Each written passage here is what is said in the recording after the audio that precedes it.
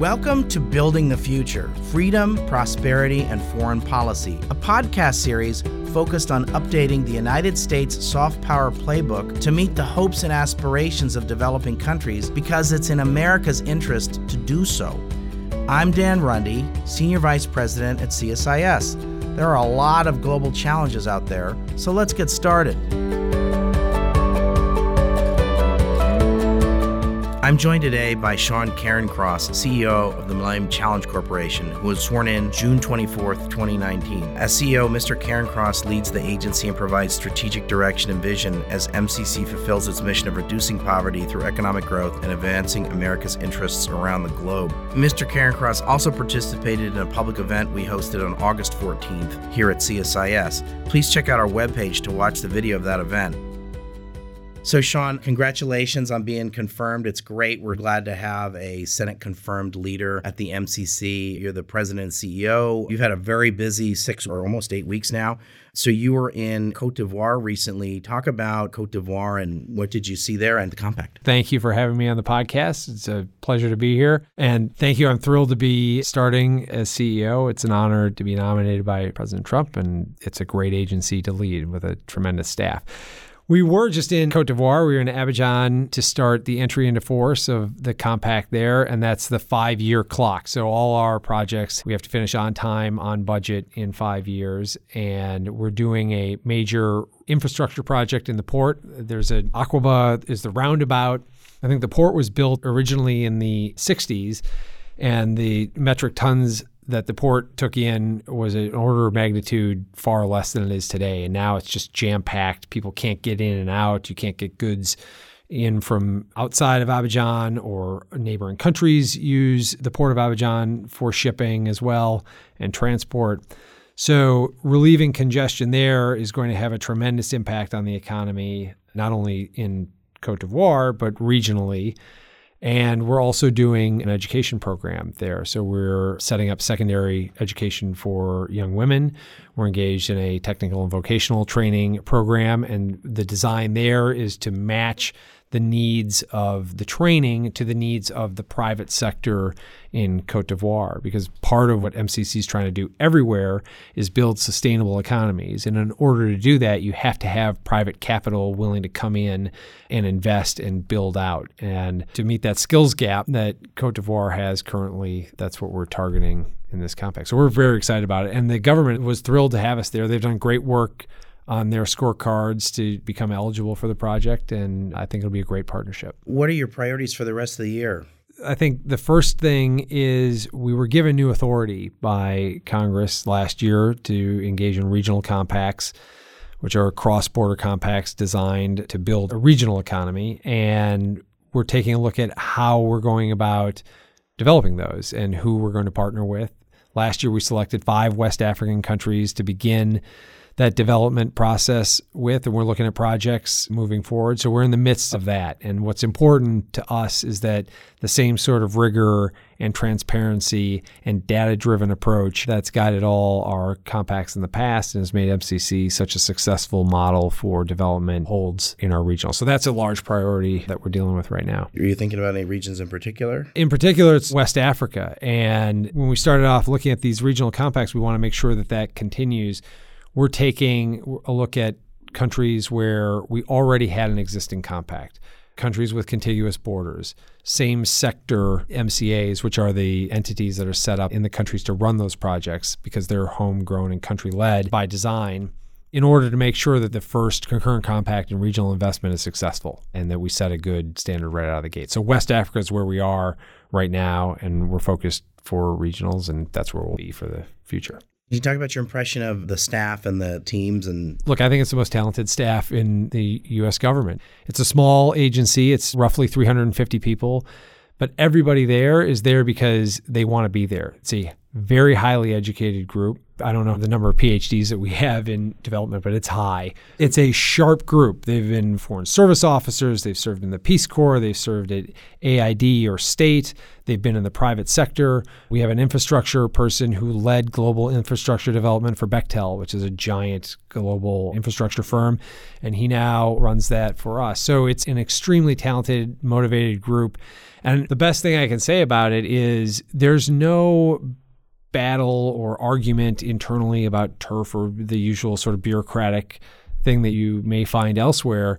People are invested in their ideas, and there's a constant conversation on the ideas related to development, and that's a great place to be. You can have invigorating, exciting conversations to be part of. So I'm just thrilled to be there. When someone says the MCC model, what does that mean? So the agency has a singular focus, which is reducing poverty through economic growth.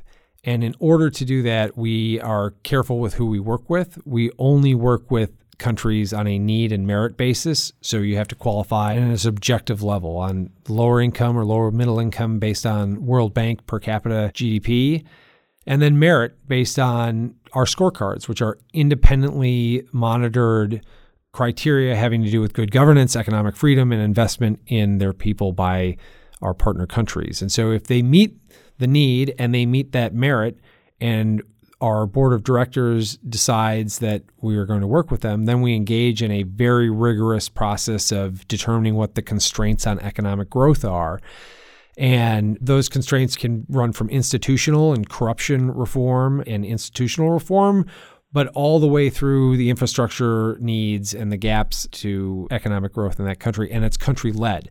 So the country has to develop that project in conjunction with us. They have to set up an organization internally. They have to have a board of directors. They run it. And it's an open procurement, open bid, transparent process. And so it's a knowledge transfer on our behalf, on the United States' behalf. And this is how you run a sustainable project that is moving your country towards self-determination and sustainability. And that's the model. It's an objective. The data takes us where the data takes us, and we've designed these to be as sustainable as possible. Talk about the MCC effect. So the MCC effect is our money is grant money. So there's no debt related to an MCC project. It's really a partnership with the United States. And it's the stamp of approval by the United States government that this is a government that's going in the right direction. It's doing good things for its people. And we have confidence that that will continue. Therefore, we're willing to help create this enabling environment to grow your economy. And that's a very desirable thing. So countries want that because it helps them bring in other partners. It helps them bring in more development. It helps them bring in private capital. It helps benefit their people in ways that they don't have the capacity independently to do. And so there is sort of a race to become eligible and work with the MCC. And a great example of that is Cote d'Ivoire.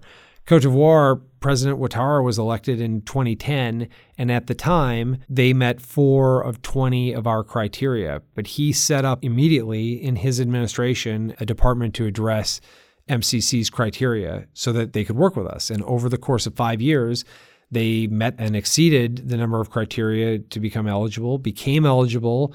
They were selected by our board, and it's been a good partnership in developing it. And like I said, we just entered into 4. So it's that sort of effect of incentivizing governments to move towards democratic governance and open economies and investing in their people, fully including women in their economy, is what we try to incentivize. Let's talk about what's the WGDP initiative, sure, and how's the MCC fit into it? The WGDP initiative, WGDP stands for Women's Global Development and Prosperity.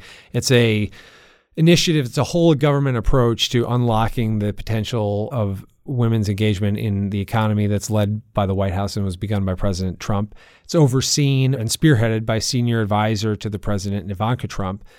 And she herself has done quite a bit to catalyze change in countries related to this issue, and whether it's legal reforms having to do with women's land ownership or marital rights or increasing involvement in the economy.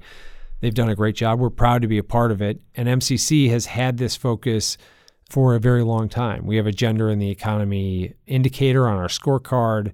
We have a gender and social inclusion unit that's built into our Department of Compact operations. So as we're developing these projects, we have a lens to make sure that we are maximizing our impact on women's empowerment and engagement. Because the bottom line is we're building sustainable economies. If 50% of the economy is not participating, you don't have much there. You were in Cote d'Ivoire and you talked about part of the program included women who were graduating, if I recall correctly, right? In Malawi. In Malawi. So first, in Cote d'Ivoire, we'll be building secondary education institutions and the TVET training with a focus on women's engagement. So that's going to be happening.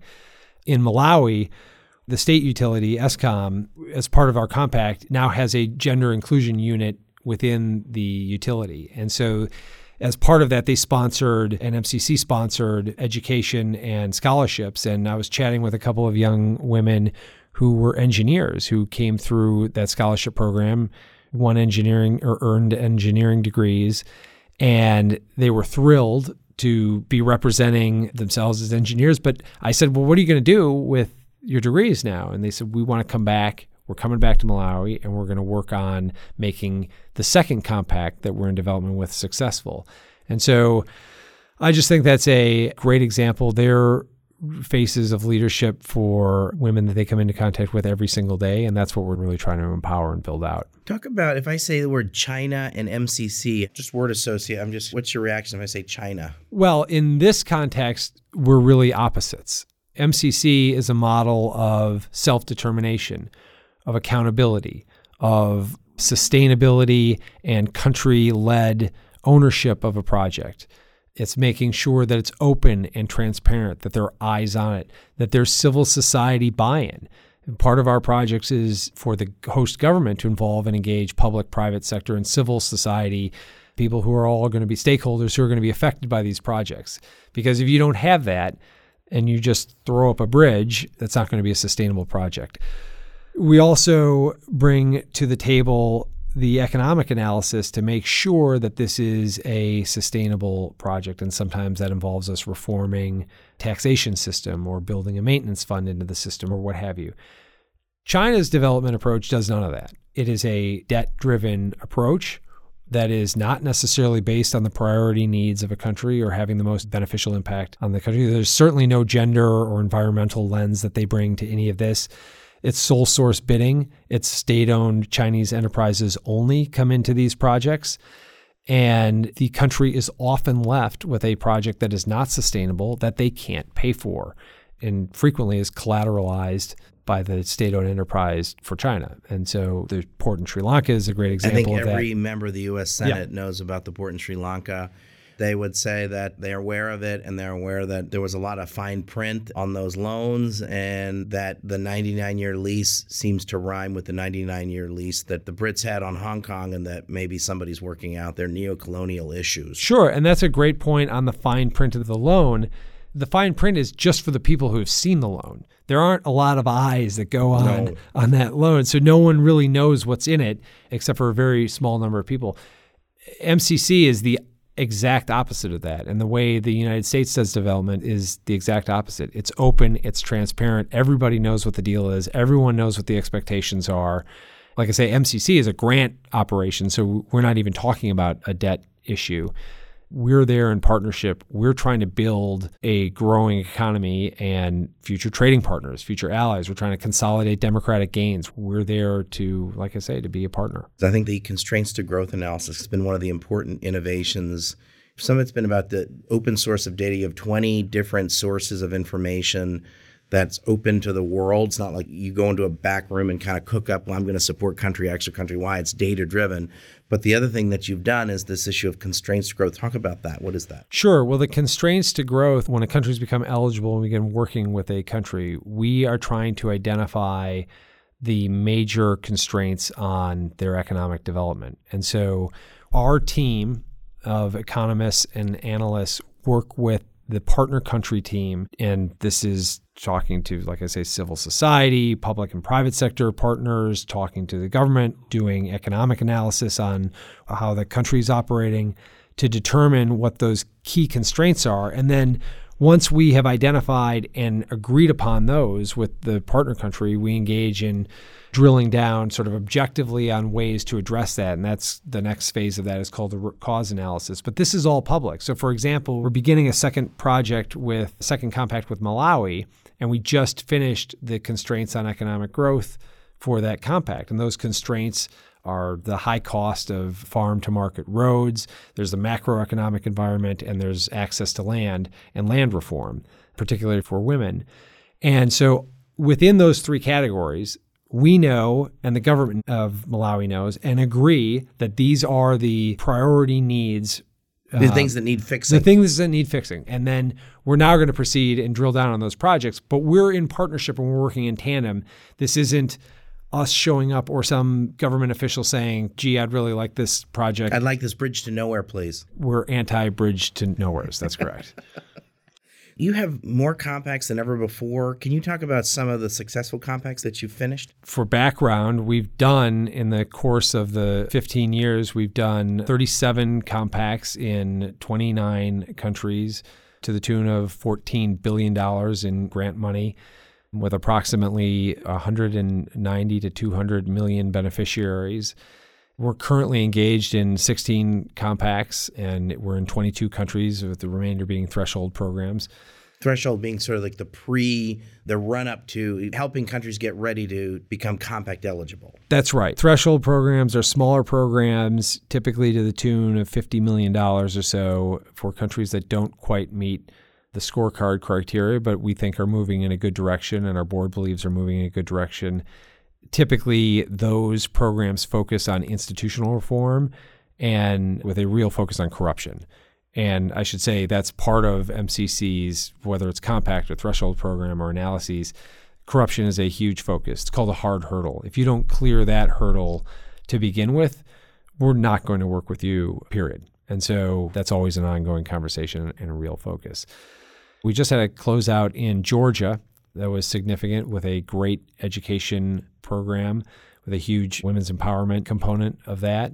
We're in the midst of a variety of compacts in West Africa in particular that are having huge benefits in the power sector and the transportation sector. Malawi just wrapped up a compact about a year ago having to do with power and irrigation and farming. And so part of what I was doing there in Malawi was making sure that the implementation on the first compact is complete, because we're starting the second compact. And these are fantastic projects that are tangible and concrete and are making a real difference. And you can tell that by being there. And I would commend anyone traveling to any of these countries, hopefully we'll get a sense of what a big deal these projects are for our partner countries. We're really welcomed. When you go to these countries, they are really happy to have you, right? They're thrilled to have us and to be working with us. And it's seen as a stamp of approval from the United States that this is a country going in a good direction. President Ouattara in Cote d'Ivoire, for example, at our event, he was very engaged, very appreciative, and wanted to make sure that the credit went to his ministers and to their entire delegation for the work that had gone in to achieving the sort of reforms necessary to become eligible. And I think that's true of all our partner countries. One of the other things I wanted to raise was the issue of you have open bidding. At the same time, I'm sure you'd like to see more American companies participate. We do have open bidding, and we're trying to achieve the best value for money for all these projects. That's part of the deal. But I would like to see, we are, after all, an American agency. Yep. I would love to see more American companies bid. Where they bid, they tend to win, but they don't bid a whole lot. And just in Malawi alone, we have dredges from Ellicott Dredge in Baltimore. Caterpillar equipment is on virtually all the sites. Harvesters from a company in Wisconsin. General Electric is there doing training and help build the power center. And I think that's exciting. American business brings with it the same sort of openness and transparency. It builds in already that sort of gender and an environmental lens that we're looking for and that we build into our compacts. So there's a lot that's sort of pre-baked when an American company gets engaged. And that knowledge transfer that MCC affords as part of our partnership and how to do a project and how to bid things out and how to do economic analysis to make sure it's sustainable, they bring that with them. So yes, I would like to dial up the level of U.S. private sector engagement. Well, Sean, congratulations. Thank you. You're always welcome here, and thanks for coming over. And we are so happy to have a leader like you that's been Senate confirmed in this role. It's an important task. Well, I appreciate it. I'm happy to be here. You guys do a fantastic job and have an outsized influence on U.S. foreign policy. So I hope to keep hearing from you and stay engaged. Yeah, great. Thanks. Thanks, Dan. If you enjoyed this podcast, check out our larger suite of CSIS podcasts. From Into Africa, The Asia Chessboard, China Power, AIDS 2020, The Trade Guys, Smart Women, Smart Power, and more. You can listen to them all on major streaming platforms like iTunes and Spotify. Visit csis.org/podcasts to see our full catalog.